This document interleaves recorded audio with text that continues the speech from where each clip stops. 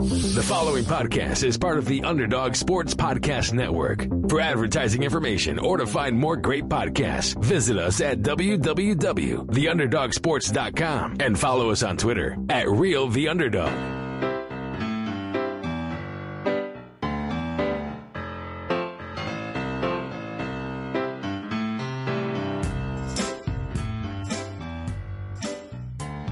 Welcome to the Underdog Sports MLB Show. Here are your hosts, the luckiest men on the face of the earth, Chase Fedorsky and Bryce Holden. Welcome to episode 189 of the Underdog Sports Baseball Show with Bryce Holden. My name is Chase Fedorsky, and this was our first full week with no baseball, and I find myself increasingly wondering, what the hell do I do to fill all this time? I'll give you some pointers on that when we finish recording. I just, the There's problem one big is, one. The problem is I would love for college basketball to fill the time, but UCLA at the earliest tips at 7:30 Pacific, 10:30 Eastern time. That's more of like a good nightcap, but it's not a filler. Yeah. Well, again, you want the NBA is the easy one. You could really dive in and become a hockey guy. Max said to me last night, he's like, we were going to talk about going to see a movie tonight. And the problem is, and this is of my own doing, I can't even go to the movies because I see all the movies. He's like, you've literally seen every movie that is playing in East Hanover, New Jersey tonight. We cannot go to the movies. You two should drive down to Philadelphia for the Eagles Monday night game. I really dislike both teams, and that usually leads me to root for bad things to happen to the players and at times the stadium. So I'm going to avoid that situation. I'm practicing positivity, not negative Nancying. That's good. Practice at home so you can bring it back to the apartment. Exactly. Practice what you preach. All right, I got a very fun BovadaSportsbook.com pick of the week. Off the bat, love it. Right off the bat, fresh off. Betting odds for the 2023 World Baseball Classic are live. Oh, boy. Do you want me to go all the way down the board? Do you want me to do the long shots? No, because it's funny. The way the MLB postseason works, it's not. The MLB, can we call the MLB postseason a crapshoot? Yeah, on some level. It's not. The NBA, of all the major sports, the NBA is the one where you go. It's the biggest crapshoot because at the end of the day, hockey, basketball, and football to some degree, one player can single-handedly win, or not so much lose, but can win you a postseason series. The NBA, we saw it. Luka took down the Suns. Mahomes takes down everybody in football, and then hockey, the Lightning seem to be really good at this thing. So the Avalanche. It's probably too late now, but if you want to guarantee yourself some money on Bovada, Mahomes MVP. That was us not betting that before the NFL season was bad. Yeah, we screwed up. Just bad common sense by us. I actually looked this morning. It's plus 125 now. Not even good odds. You can't take that, unfortunately. Yeah, no, it's not good odds. But looking at this list, the four favorites in order. USA plus 300, defending champ. Dominican plus 370, Japan plus 400, Puerto Rico plus 800. I honestly, I'm one of the fans that looks for reasons to detract from the U.S. team. I think the U.S. has the best roster going. I think the U.S. lineup, I think it's unbelievable, but I just think it's kind of hard to repeat in these global challenges. So I will actually, based off the top four, give me Japan. Yeah, I think it also depends on who's pitching for the U.S. Like the Dominican Republic right now are basically going to throw out the Astros pitching rotation. Javier and Framber are both already committed, and that's a good start. And Sandy. That's the Cy Young winner, your AL Cy Young pick for next year, and the hottest pitcher in baseball over the last 4 months of the season this year. Yeah, so I didn't know that when I picked Japan, and this new information is making me change my pick to the Dominican Republic. Yep, that's reasonable. If you want a good long shot bet, I'm going to go USA plus 300 only because, you look at the roster in 2017, and I was lucky enough to be at a few of those semifinal games. It was a good roster, but this is the first time ever in the history of the World Baseball Classic since 2006, the inaugural year, that every MLB superstar from the U.S. at least is in on this. And look, you don't get that often enough. Like, I guess the NBA gets most of their guys in the Olympics, but NHL pulled their guys out of the Winter Olympics. There is no international football competition, but this American lineup, it is the best of the best. This is when you envision what this United States World Baseball Classic team could be. There's some exceptions, obviously, but this is pretty much the dream team. No, I agree with you. If you want a good long shot bet, I'm going with the team that made the semifinals last time, Netherlands plus 3,400. Xander Bogaerts. I don't know if he's playing because of his pending free agency, but they're fun to watch. They love each other. They have Bogaerts and Simmons up the middle, and I'm going to Aruba in December. So we're going Netherlands plus 3,400 as our good value play. So this is where I would take I like that. That's one of my question marks with the U.S. team. Like, everyone loves Mark DeRosa. Like, how do you not, like, he's well spoken, good hustle guy on the field when he played. I don't know how well he can manage a game. Do we know who's managing the Netherlands team? I want to say it's Bam Bam again. Is it Bam Bam again? And again, so that would be the pro Netherlands. Their manager is somebody who's experienced in this context. He knows what he's doing here. Oh, interesting thoughts. Good analysis on the WBC. I'm very excited for this to come back. And I wish they did it every 4 years instead of every 6 years, because it really is. No, it's every 3. No, unless that's new. The last time was 2017 for sure. Yeah, but I think it was canceled. Oh, you think we got pandemicked? I think it was a pandemic cancellation. Another casualty of the pandemic. There were several casualties of the pandemic. All right, let's go to a more positive. Including Meatloaf. Let's go to a more positive note here. A lot of news coming out of Houston. The reigning World Series champs. Some continuity, some shakeups the past week, but the big one is that Dusty Baker is back as manager of the Houston Astros 2023 on a 1-year deal. Again, I have no idea what manager money looks like, but if you were to take a guess, what would you set the Bovada over-under on for Dusty's salary next year? It's so funny because I think managers tend to get underpaid, like relative to the players for sure. And I think Dusty, people should try and get as much money as they can every opportunity they have.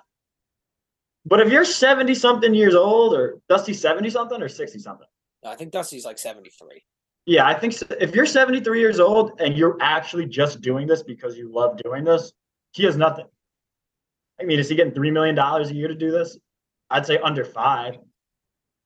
I'll go 4 then. Let's split the difference. My other over-under, which I'll get to at the end of my little Dusty spiel here, is how much longer do you think Dusty Baker is the manager of the Astros? Over-under. I'll go over-under 2024 June. He's not getting fired midseason. A midseason departure from Dusty means he passed away in the dugout. You're really going for an uplifting podcast today. I don't disagree. I'm just calling it like it is. I don't disagree. He'll be 75. Like, he's not getting fired. All right. So in other words, do you think he's back after this year? I don't. I don't see him. I think he's content to leave. And I think, or you know what? No, honestly, I can't answer this. It's such guesswork. He can walk away at any point, and he's walking into his next stop's to the Hall of Fame. So as long as he's enjoying it, he has no reason to leave. If the new GM comes in and wants a younger guy that he can have something with, then he can do that after the season. But Dusty's not going anywhere unless he wants to. There's nothing performance-based to dictate his job security. Yeah, so Dusty the past 3 seasons, he was hired in 2020 after A.J. Hinch was removed following the sign-stealing scandal. 230 and 154 in 3 years, 2 pennants, World Series title, his first of his career. The 1 year they didn't make the World Series, they took the Rays to Game 7, came back 3-0. We're almost the second team in baseball history to do that. I mean, and you look under Dusty's watch, look, Hinch, Jeff Luhnow, those are the guys who oversaw these guys getting drafted and signed internationally in their development in the minors. But Framber Valdez, Javier, I mean, these are upper echelon guys who became legit Cy Young contenders under Dusty. Verlander's going to win the Cy Young this year, so the pitching under Dusty has been fantastic, and that's despite the fact that Brent Strom's been gone the past 2 years, who's been a historically good pitching coach for them. Dusty this past year clips the 2,000 win mark, 12th ever to do that. 2,093 wins. Are currently 9th all time. He could pass Joe McCarthy at 2,125, Bucky Harris at 2,158, and Sparky Anderson at 2,194 next season. He could be 6th place all time and past Anderson with an 102 win season. But the Astros just won 106 games. Verlander's the only real free agent of note. I don't think either of us see him really leaving. So Dusty's 6th all time on the managerial list next year is a real consideration. I'm happy he's back. As I said, he's the only manager that I could have rooted for to win a World Series with the Astros. My distaste for them is very publicly known, and I don't hide for that. But let's say the Astros lose in the ALCS next year, just for the sake of my spiel here. And that's the floor. That's the the Astros floor is the ALCS. The floor is the Astros lose to whatever AL East team goes the furthest in the ALCS, because that's how it's been since 2017, if they don't make it themselves. The Astros win 102 games, Dusty's 6th all time, and he finished his career all told, 3 pennants, 1 World Series title, 6th most wins of all time. Where does Dusty rank all time on the managerial list, in your opinion, if that's how he finishes his career? So we're saying he's not getting a second title? Doesn't have a second title, but say it would be like his 12th division title, probably more. 3 pennants, a ring, 6th most wins of all time. Can I do one of our favorite exercises of a cross-sport comparison? Sure. He's Andy Reid, which is an all-time great regular season coach. Needed the one ring to get the recognition. A lovable figure. I mean, he's in a different boat than Andy because he played and was a beloved teammate and a very successful player. But as a manager, look, he invented the high five. Every time we go like this, it's because of Dusty. So, I mean, he's not a top 5 all-time manager because he only has the one ring. You give Dusty a second ring, and then you can talk about. Then you can start saying, like, is he on your Mount Rushmore of Hall of Fame managers? But I think his 1 ring and body of work is better than the Bochy 3 rings and body of work. I think that's a fair comparison. It's interesting. It's like one guy we mentioned here. Like, I would have Sparky Anderson above Dusty still, because he won 3 World Series, took the Tigers, and won 3 World Series with 2 different teams in both leagues. So, and again, with managers, it's such an arbitrary conversation. But I think the Andy Reid comparison was spot on, because now that Dusty does have this ring, we are mentioning him in the same conversation of the Sparky Andersons of the world. A year ago, we would say Dusty, he's the classic close but no cigar guy. He was, so he got the 1, he walks into the Hall of Fame, and his Hall of Fame, when that day comes, I mean, the players in attendance at his Hall of Fame induction will be all time. Oh, yeah, it's going to be a party. It's because he loves to party. It's going to be a one for the ages. So Dusty's back in Houston. But interestingly enough, GM James Click, who was brought into Houston at the same time as Dusty, is not back. Click formally rejected Houston's 1-year offer to return to the organization. Jim Crane said, "We are grateful of all of James' contributions. We have had great success in each of the 3 seasons, and James has been an important part of that success. I want to personally thank him and wish him and his family well going forward." Again, he came over from the Rays organization. There have been reports suggesting there's been friction between owner James Crane and Click dating back more than a month now. But again, the general expectation would be that if Houston won the World Series, Click would be retained. I think it was not Larry McPhail, but it was Larry something. The last GM that won a World Series and not come back the next year by their own choosing was the 1947 Yankees. We're going back that far. Crane did give him an opportunity, but again, okay, I'm gonna cut you off. This feels like, I guess technically it was by his own choosing. This feels like he was let go. No, this reads as though he was let go. It's a giant fuck you to Click. I mean, again, he takes over the front office when it is in turmoil. 2 ALs, an ALCS appearance, a pennant, a World Series. You kept moving up the ladder every single time. Signed Hector Neris in free agency, traded for Ryan Stanek, gave Verlander a new deal. Kendall Graveman, Rafael Montero, Brooks Raley, Yimi Garcia, all of these relief pitchers who were such a huge part of that Astros dominant bullpen, all acquired by Click. I mean, again, this guy has done a fantastic job.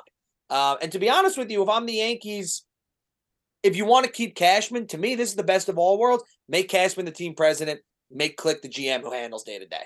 Best of all worlds there. I guess Would I love that. I guess I have a couple questions for you with this one. The first would be, what would you say the Bovada odds are that we see Click in another front office next year? Or do you think he just takes some time to reboot and waits for the perfect job, knowing he'll be an attractive candidate? I mean, to me right now, if I'm the Yankees, I'm calling. And to be honest, if I'm the Mets, I'm calling to make him president of baseball ops. You keep Billy. If I'm any team, I'm calling. Like, say what you want about the Houston sign stealing thing. He's grown up. Nothing to do with this. He had nothing to do with that. He grew up in the Houston and Tampa Bay organizations, two of the model franchises. Those are the front offices where you want to pluck people. So if that Cashman up, Click in move, if that's on the table, the Yankees should do that yesterday. So here are my couple questions on the Astros themselves. I do think we'll see Click in baseball again soon. I think he takes the year. I think coming from where he is now, there's no sense in trying to be. You don't want to go out there and try and save the Nationals. You don't want to go out there and be the face of a rebuilding Cincinnati team. You want to make sure you get the right job. Well, here's a question along those lines, too. You know, he was the GM in Houston, but there was no president of baseball ops above him. Do you think he would be comfortable going to a team where there's somebody above him that he had to report to? I don't know, Mona. Like, to me at this point, I'm not reporting to anybody unless we're talking about another guy who was in rarefied air, like a Dombrowski, for instance. And again, they have no indication that who's their GM? It's the guy, the outfielder. I'm drawing a blank. What team? The Phillies. The Phillies have an outfielder as GM? No, it was the guy who used to play outfield. Sam Fold. This is not to say that they're going to fire Sam Fold. But it would have to be under that guy. Like, if I'm Click again, I think you've more than proven that you should be running the show of your own team. And what do you think this does to the prospective candidates for the Astros? I mean, again, Jim Crane is not an easy guy to work with. He basically denied any responsibility in the sign stealing scandal, threw it all on Hinch and the players, whether that's fair or not. And now, again, you can't have a much better 3-year stretch than James Click just had. And you offer him as you said, almost a token 1-year deal just to save face. Is anyone going to want to go and work for this guy at this point? That's what I would be most afraid of if I was an Astros fan. Now, once this core goes away, are they going to? He seems like there's something off with him. He keeps losing people, and if you have that reputation as an owner, that's really hard to come back. It's hard to come back from being the dictatorial, my way or the highway owner. We saw it with George. Mm-hmm. Here's my last question. But George had the advantage of willing to cut people essentially blank checks. Here's my last question about Houston, and then we'll move on to some transaction notes. Do you think there's any universe where Theo Epstein's running the Astros next year and he just takes over a Death Star type operation? I don't think so. I think Theo he's too smart for his own good sometimes. And having rescued the Red Sox and rescued the Cubs, the appeal for him wouldn't be, let's go to Houston where it's a World Series or bust. He likes to be the hero. He's like Batman. He likes a challenge. Mm-hmm. All right. So we'll see what happens in Houston. I mean, again, maybe David Stearns gets in the mix for this job. There's plenty of candidates out there. I just think it's going to be really interesting to see who wants to work under Jim Crane, knowing, Click dominated the past 3 years. They are the new model franchise in sports, and he basically got shown the door. A couple guys who did not get shown the door. Clayton Kershaw, back in Los Angeles, 1-year deal worth close to $20 million. The Dodgers, similarly to how they did last year, they decided against issuing Kershaw a qualifying offer, but the 34-year-old will be set to return to LA for a 16th season. Kershaw doesn't utterly dominate like he used to, And that's mostly just because of innings, but on a per-start basis, he's still one of the best in baseball. This past year, started the All-Star game, 126 in the third innings, 2.28 ERA, only made 20 starts because of 2 separate trips to the IL with lower back problems, but 27.8% strikeout rate, immaculate walk rate when he was healthy. The fastball velocity's down a bit, but, like a lot of lefties that we've seen, he's able to alter his usage, leans pretty heavily on the slider, and that's allowed him to maintain successful numbers as he's aged. By coming back, A, we ensure that Kershaw will never be seen in another uniform for now. But B, he'll move closer to ticking off a few milestones in his Hall of Fame career. He's 12 pitching wins this past year, took him to 197 for his career. So he's looking to join the 200-win club next year. And again, the only active pitchers to do that are fellow future Hall of Famers Verlander, Greinke, and Scherzer. He's 193 strikeouts behind shy of 3,000. That likely won't be reached this year, given he hasn't reached 190 in a season since 2017.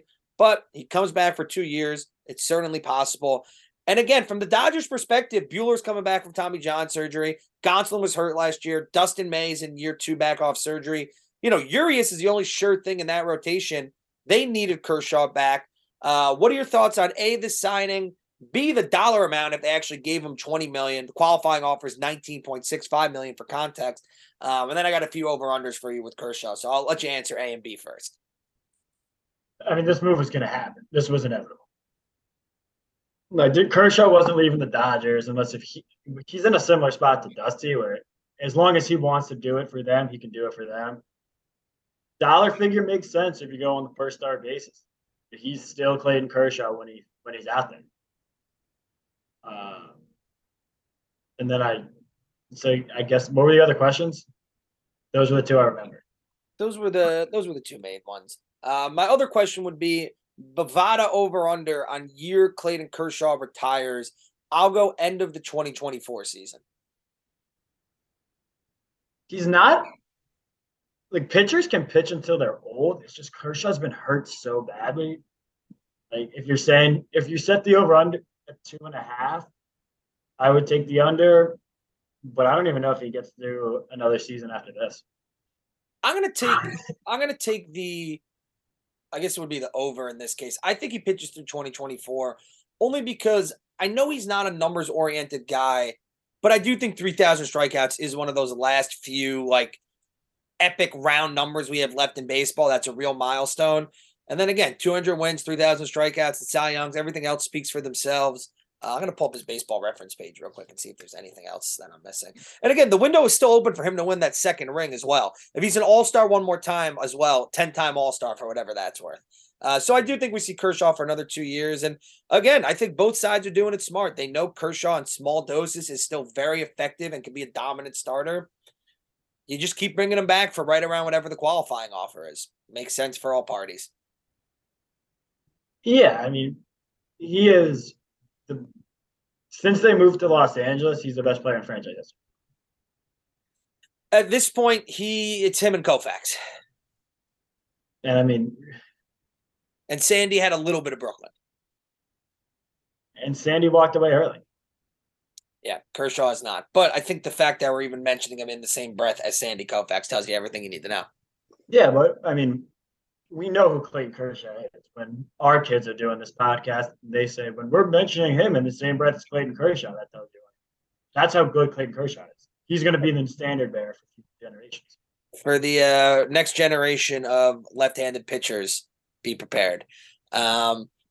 Let's talk about a booming week for the relief pitcher market, and none of them were closers, so I was a little surprised. The first is in San Diego, where Robert Suarez got a 5-year, $46 million guarantee that allows him to opt out after the 2025 season. He declined a $5 million player option earlier this week. Contract will pay him $10 million each of the 3 seasons, and if he opts out after 2025, he'll leave $16 million on the table, $8 million in 2026 and 2027. There's also bonuses that max out at $3 million if he reaches 55 games finished. And the Venezuelan native had never played in the majors before this year. He pitched 5 seasons at Japan's highest level. Padres signed him to a 2-year deal last winter that allowed him to opt out this year. The gamble was that his stuff would play against big league hitters, and it really paid off well. I mean, after his first major league appearance where he walked 2 batters and hit a third, He really bounced back in a huge way from the second day of the season onward. 1.7 ERA through 47 and 2/3 innings, 32.4% strikeout rate, which is elite. 10.1% walk rate isn't terrible. 97, 98 mile per hour fastball. Big 80s, upper 80s changeup. 1 save, 11 holds. Worked in high leverage relief situations all year. He became the 4th reliever in the past decade to land a 5-year guarantee, joining Kenley Jansen, Aroldis Chapman, and Edwin Diaz. But all of those guys had closing experience and multiple seasons of big league success under their belt.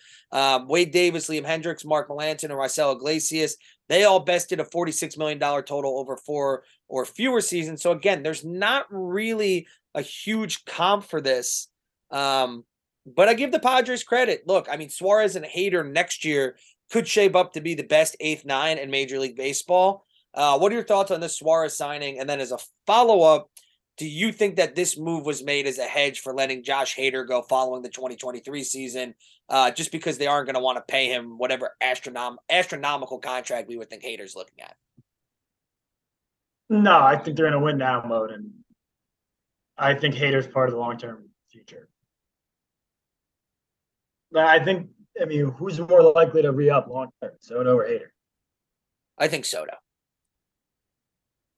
Again, I would say that would be my under the radar. If I had to make a wild, bold prediction for the offseason, Fernando Tatis Jr. gets traded. I heard today they're going to move him to left field so Kim can play shortstop.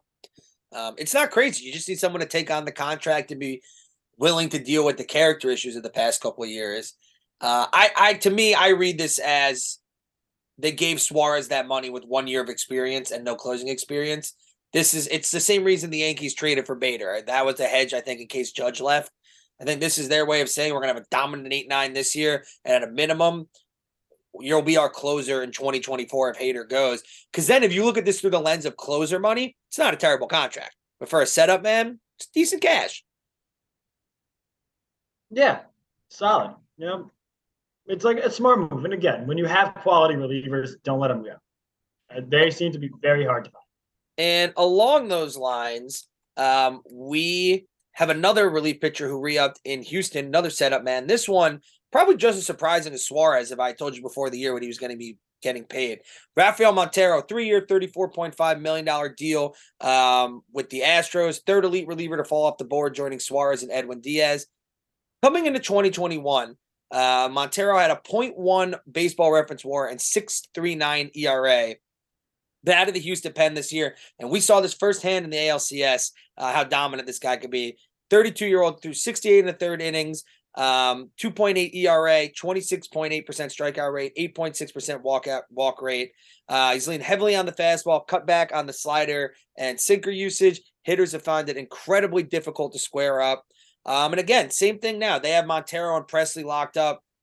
That bullpen is going to remain dominant for a long, long time. There's a ton of pieces that we can discuss. But I guess in general, my question for you before I circle back to the Astros is, if setup men are getting this money, you know, what is like a Kenley Jansen or someone who's a quote-unquote proven closer? Like, what does the free agent market look for guys who have pitched the 9th inning routinely if dominant setup men are getting anywhere from 10 to 12 million a year right now? Or are they just independent of one another and it is what it is? I mean, they're getting that and Edwin got 20. I guess that's all that needs to be said. Minimum, a dominant closer is looking at 15 plus. Must be nice to make that much money. We're doing just fine, Chase. We got nothing to complain about. If Boston I know. It must be nice to make $15 million to pitch like 60 times. Yeah, that does seem kind of off. But then I guess the comparison is starters make $35 million to pitch 30 times. Well, if you do it by inning, we'll see. It's nice to be good at sports. The most fascinating component of this to me is that we don't really know who negotiated this deal from the Houston side. James Click is gone. You know, apparently the Houston Chronicle reported that assistant GM Andrew Ball is running the day-to-day operations. But, you know, for a while I thought maybe Jeff Bagwell negotiated this deal because we just have no idea what's going on in Houston right now. I don't think Bagwell did it. Would be cool, though. Just let Bagwell and Biggio take over. Who says no? Fans wouldn't. Fans wouldn't. Bagwell and Biggio wouldn't. And you see owners sometimes just like to hire their friends. Hey, that friend is 1-0 for the Indianapolis Colts. Any given Saturday. And he made Derek Carr cry. Qualifying offers went out this week. Again, the qualifying offer is the average salary of the 125 highest paid players in the MLB. This year, it's $19.65 million. It's a one-year deal that if you accept, it's a one-year deal. You play on that salary. If you decline and another team signs you in free agency, the team that signed you gives draft pick compensation to your former team. And again, you can't get a qualifying offer if you're traded midseason. And once you've gotten it once, you can't get it again. So there's 14 players. I think there's a handful who might accept this. So before I give the list, keep in mind, and I'll ask you to respond, my Bovada over-under on qualifying offers accepted this year is 1.5. Here's the list. Judge, Trey Turner, Bogarts, DeGrom, Dansby, Rodon, Nemo, Wilson Contreras, Bassett, Rizzo, Tyler Anderson, Martin Perez, Jock Peterson, Nate Eovaldi.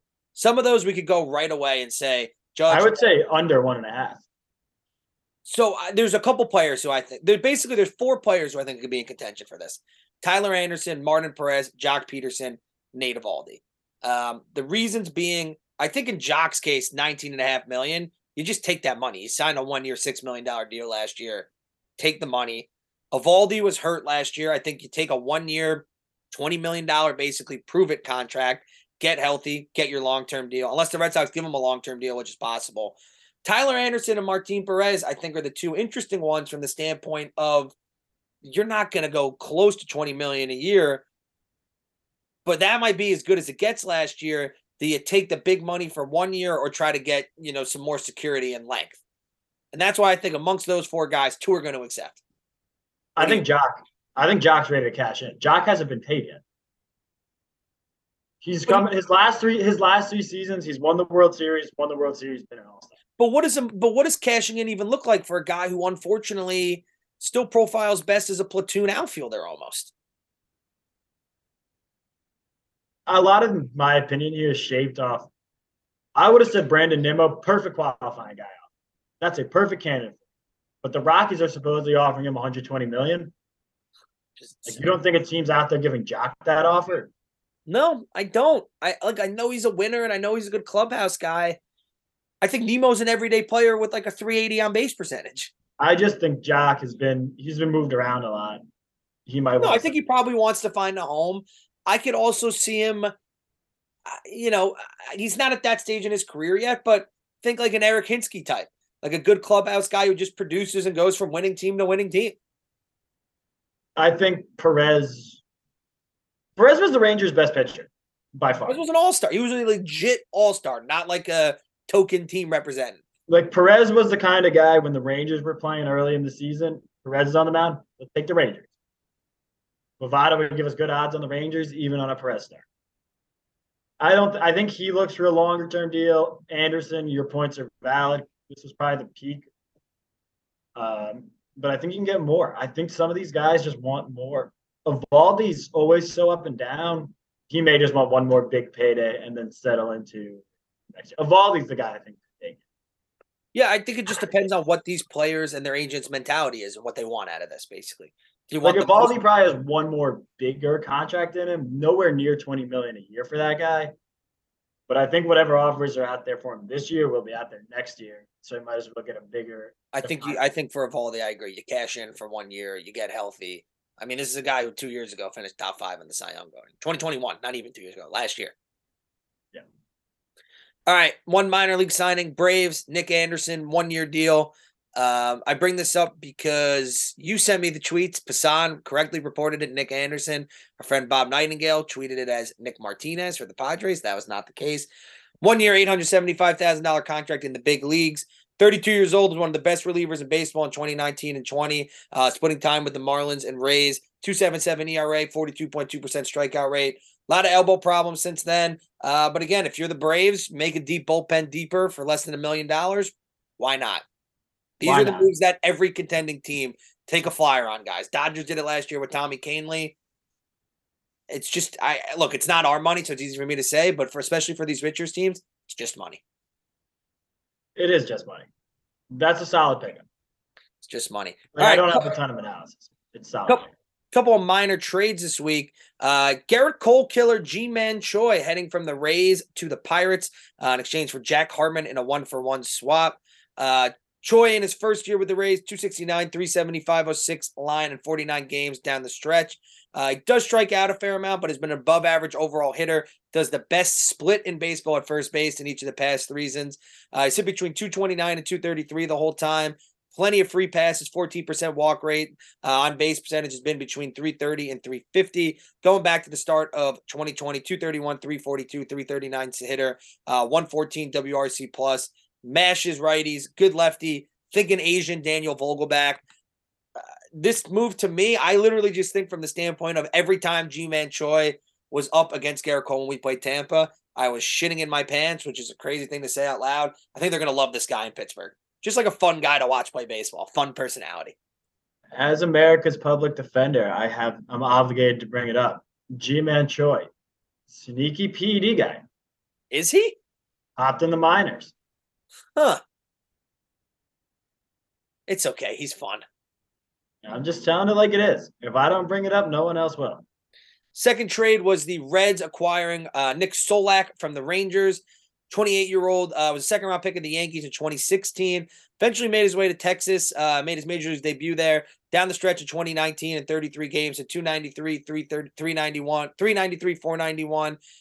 Since then, he hasn't been able to quite maintain those results. 2020 and 2021, 250, 318, 357 slash line. This past year, 35 big league games, didn't hit a ton. He was on the injured list due to a left foot fracture. The team sent him to Cincinnati instead of adding him back to the roster. Rebuilding Reds team, get a guy who could play everywhere. Best case scenario, which is ironic because he was traded for Brandon Drury. This is Brandon Drury 2.0. I feel like I have bad memories of Nick Solak on a fantasy team where I just find him, I think he's terrible. That's reasonable. He had a lot of hype coming into a lot of years the past couple seasons. Yeah. So, unfortunately, my opinions of Nick Solak are forever tainted by a bad 2-week fantasy stretch. That'll do it. Which happens. That's how the modern sports fan works. Jake Odorizzi back on the move again. This will be his 6th team and probably like his 4th trade. Rangers traded for him from the Braves for Kobe Allard. Kobe Allard, again, former first-round pick of the Braves, so a reunion there. 1-for-1 swap. Atlanta will recover 10 of his $12.5 million salary, which was locked in when the veteran starter exercised a player option for next year. 4.21 ERA with Houston in 2021, 3.75 mark at the deadline when he was traded to Atlanta for Will Smith. Didn't pitch great for the Braves down the stretch, but his strikeout rate's still around 20%. Quality innings guy, the definition of a middle-of-the-arm starter or middle-of-the-rotation starter. And again, I think that's what the Rangers need. They just need guys who give them length while, the lighters, the Kumar Rockers of the world get ready. For Kobe Allard, he was first-round pick of the Braves in 2015. They traded him to Texas for Chris Martin in 2019. Take a shot. This is mostly a salary dump for them, it looks like, but could be a lefty bullpen arm. But I like this move for the Rangers. If you're getting Odorizzi for what essentially amounts for $2.5 million, just let him eat innings. Let him do his thing. Guy's pitched everywhere. He's pitching a lot of playoff games. Your point was fair on Wade Out Lighter and Rocker, but I think when you have the offseason they had going into last season, they'll be in on DeGrom, they'll be in on Rodon. They need that front end A starter. No, I agree with you. I do think they'll be in on the A starters. I think if Kershaw hadn't re-signed, obviously because of the hometown connection, he would have been a Ranger if he wasn't a Dodger. And it'll be interesting to see what this new regime does. Chris Young running the show full-time, no John Daniels. And they spent a shit ton of money in the middle infield last offseason to not have any good pitching. So I agree with you. I think they'll be in on the big arms. But in the meantime, Odorizzi, decent enough get. I want to talk about 2 team leaders whose options were declined. The first of which is Justin Turner and the Dodgers. Dodgers announced that they have declined their $16 million option on Justin Turner, receives a $2 million buyout and heads to free agency. I don't think it gets talked enough about. Team option buyouts are great. Like the Dodgers are just saying, yeah, we don't want you back, but here's a $2 million severance package. That's incredible. I mean, that, like I said a couple minutes ago. Is that a crazy spin zone by me? It's awesome to be really good. Yep. Turner's reached free agency twice in his Dodgers career and re-signed with the club. 4-year, $64 million contract in 2016, 2020, 2-year, $34 million deal with the team.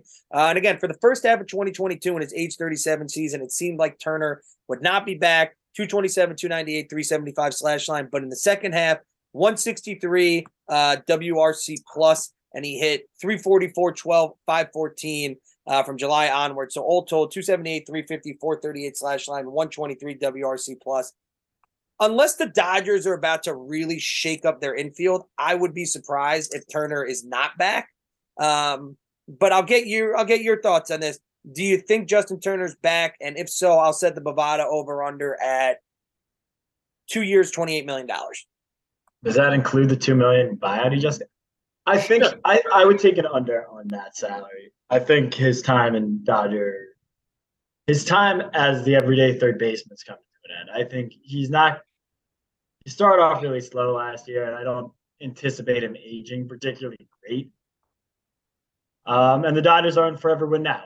They are in win now until for the foreseeable future, and I'm not sure if Justin Turner fits that timeline. If it does, like everything you said last week about Turner, he's got really strong ties to that LA community, so I don't see him wanting to leave the West Coast. If the Angels were to move off of Rendon, would Justin Turner make sense to stopgap third baseman there? Yeah. But that is a big if they could move off the Rendon money. Like having a DH available helps his case, but he's kind of becoming the Dodgers what Brett Gardner was for the Yankees, where they may want to start taking this year to year on like a $10 million annual salary. I think he's better numbers than Gardner, but I definitely appreciate the comparison. I also think there'll be no shortage of suitors for Turner if he hits free agency. Because, again, the huge second half made the overall body of work great. This guy's a winner, big in the postseason. You know, the COVID snafu in 2020 notwithstanding. And I just think he's a leader. I think he's proven with the Dodgers. It's like Kershaw's the guy, but you look at this mini dynasty. I said it last week. Like I think of Turner as the heartbeat of that team. I think plenty of contenders will be around to sign him. So it'll be interesting to see if Justin Turner isn't in Los Angeles for the first time in nearly a decade. Another guy who's been with his team for a very, very long time is Kevin. He'll be 38. I mean, he's from Long Beach, and he'll be 38 in a little over a week. Yeah, I think if the Dodgers bring him back. That is his wife, Courtney. Chase, you mentioned his wife. Justin Turner has a good-looking wife. I don't focus on appearance. I focus on the fact that she's a great person who was part of my charitable organization. No, I'm happy. I mean, I'm happy everything you said is true. Justin Turner, she looks like that and has the heart that you said she has. She's like, I have nothing but nice things to say about Courtney Turner. Yeah, one thing I'll say, if the Dodgers bring him back, I don't think it's like the token. I've used the word token 3 times now. I need to think of a better word than that. I don't think it's like a charitable case of bringing back a team leader. Like Turner could still produce. It's just not what it used to be. It'll still be much better. You're saying that I was insulting him when I called him Brett Gardner. A little bit. I just don't. He's 38. It's a good comparison. I just think Turner's been much more productive than Gardner was towards the end. Gardner towards the end was infuriating. Yeah, we love Gardner though. Kevin Kiermaier. He was so infuriating. I love Gardner. Kevin Kiermaier out in Tampa, $2.5 million buyout, free agency for the first time in his career. Would have been in line for a $13 million salary with a $10.5 million gap between the option value and buyout price. Cutting him loose was pretty easy. 3 Gold Gloves in his career, signed a $53.5 million extension with the Rays in 2017. He's been in Tampa for 10 years. A lot of people have gone. He's been the constant. I don't think Tampa brings him back personally, but I want your thoughts on this. Given his strong defensive play, postseason history with the Rays, he screams St. Louis Cardinal to me. I was gonna say they got rid of Harrison Bader. Harrison Bader's coming back in the form of Kevin Kiermaier. Like a big culture and clubhouse guy, a winner, strong glove, baseball guy through and through. Put him at screams Cardinal. Yep. Oh my God. Wow. Mind readers on that. You put him I feel like you'd put him in like the 8-9 spot. You have him as double lead off. Hope he gets on enough to let Arenado Goldschmidt drive him home. But that's a textbook Cardinal right there. Yeah. No, through and through. Rays also, I usually don't mention front office news, but John Daniels, new senior advisor for baseball ops, with the Rays. Again, this is the former president of baseball operations for the Rangers. They're bringing him in there. They said that he will be supporting baseball ops senior leadership while utilizing his extensive experience in the industry to help further inform decision-making. This is something the Dodgers and the Rays do exceptionally well. If there's former GMs out there on the market, hire them. Those guys had jobs for a long time for a reason. Bring them in. All they're going to do is help. Get on the Rays. The rich get richer.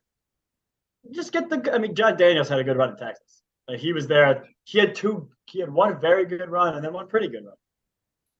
I mean, there's not many players we could say this about, or front office guys we could say this about. He's unequivocally the best head of baseball operations the Rangers have had in their franchise history. There's no one else you can even make the case for. No, he's over. No, not even close. All right, let's talk awards. The BBWAA Awards get announced this week, so that'll be on next week's show as part of our free agent bonanza. We were going to do it this week, but there actually ended up being a little bit of news. Hank Aaron Award winners for the most valuable hitters in baseball were announced Wednesday. The best offensive performer in each year's. And of the 46 previous winners, 22 were named MVP in each year. Each team nominated a player. Panel of MLB writers selected 16 finalists, 8 from each league from the 30 nominees. And the winners were chosen by a panel of Hall of Famers, including Ken Griffey Jr., Chipper, Pedro Smoltz, Bench, Craig Biggio, Eddie Murray, and Robin Yount. Hopefully that's the Hall of Fame ballot. And Judge and Goldschmidt won, unsurprisingly. Judge led all of baseball in home runs, RBIs, runs scored, OBP, slugging, OPS, and total bases. Goldschmidt led the National League in slugging percentage, OPS, OPS plus, top 3 in runs, RBIs, total bases, average, on-base percentage, and WAR. Goldschmidt, twice runner-up as the NL MVP. I think he's going to win it this year. To me, this seems like it will now be 24 players to win the Hank Aaron Award and the MVP in the same year. Voters got this right. Best offensive players won. Yeah, nope, they got it right. When they get it right, we move on. Platinum Glove Award winners. So this is the Rolling Platinum Glove Award given to the best defensive player in the AL and NL. Those were announced Friday. In the National League, a perennial Bovada favorite for this award, Nolan Arenado, took the award home for the 6th consecutive year in the NL. Again, he's won 10 Gold Gloves. The second Platinum Glove Award is a Cardinal. 19 defensive runs saved were were 4th amongst all qualified position players. Guy's a beast. Need no explanation there. But did you ever think in the Yankees' wildest dreams that when they traded for Jose Trevino, this guy would be the Platinum Glove Award winner?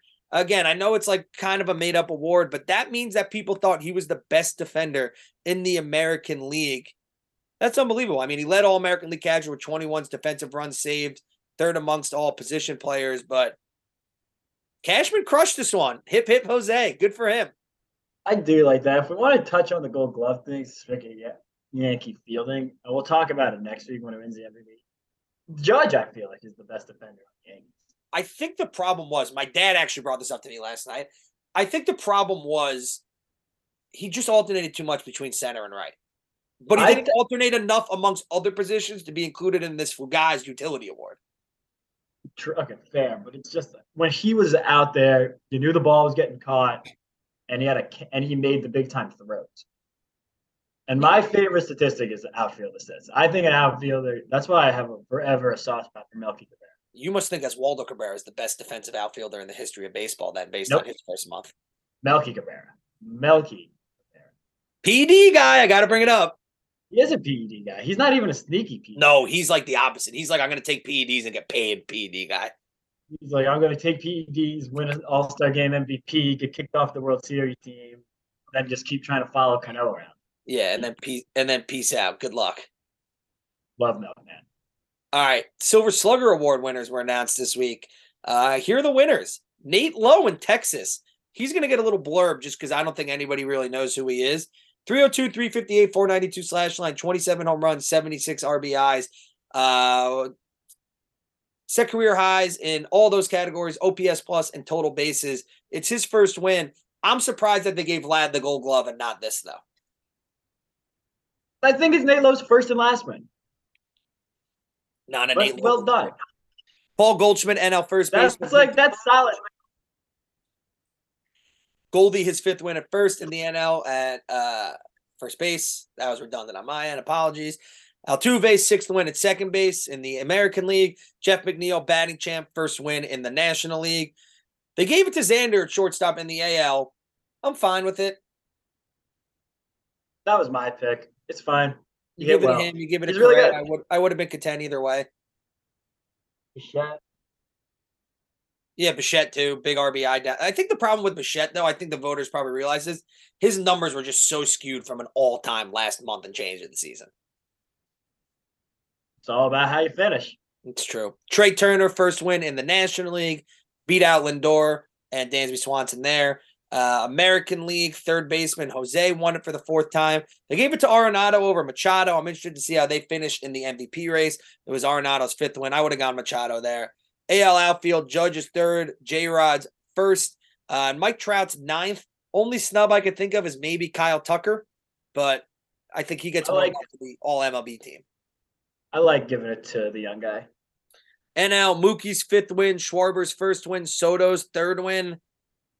I get the Soto thing. The guy hit 247.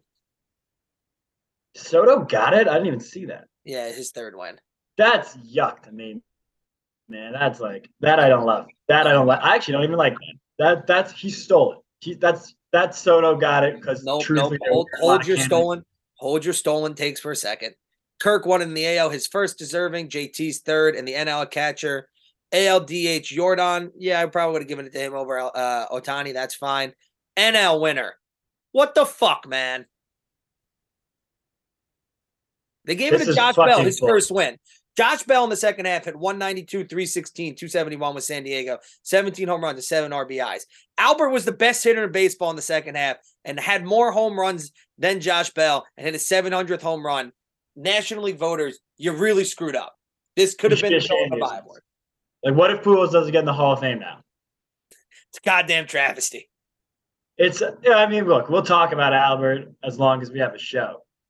This is fucked up. Josh Bell. As long as I have any bones in my body left, we will be talking about Albert. And now people are going to hate Josh Bell. And Josh Bell I kind of liked before this. And it's not his fault. He's just the victim of circumstance. But this was Pujols' award. He was the story. 2 stories of this baseball season. Aaron Judge, Albert Pujols. Yep. I'm with you. Utility, new award. Luis Suarez won his first in the American League. Batting champ, I agree. Brandon Drury in the NL, sure. Well, the fucking Padres traded for 3 Silver Slugger Award winners.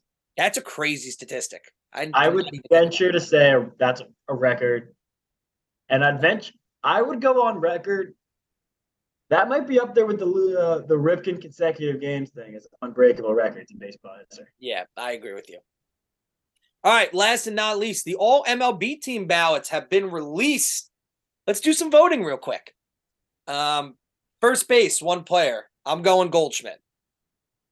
I just want Freddie to get more recognition for his awesome season, so I'm going to keep voting for Freddie to win stuff.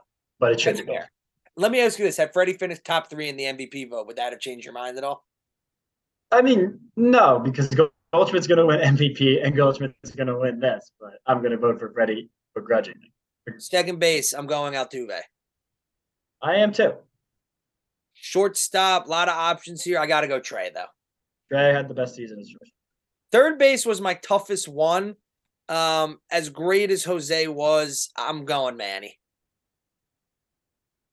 And Arenado. I mean, look, you got 2 guys who Jose, and Arenado is going to finish a worse third in the MVP vote. I think Arenado gets it. I love Manny. I just think this is a good spot for Jose to get the recognition, leading a team that had no business winning his division to the 90-plus wins in the playoffs. Catcher, JT. Easy. One of the easiest choices on the board. DH, I know we love Albert. I'm going Jordan, though. Albert would be if I was voting as a fan. Jordan is how I'm voting as Big J journalist right now.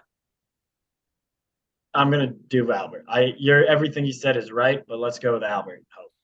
Outfield, you get 3. I'm going Judge. I'm going Mookie. I'm going Julio. You're not going for Soto like those other writers? Nope. I think Judge and Mookie are the easy choices. I mean, for me, it's between...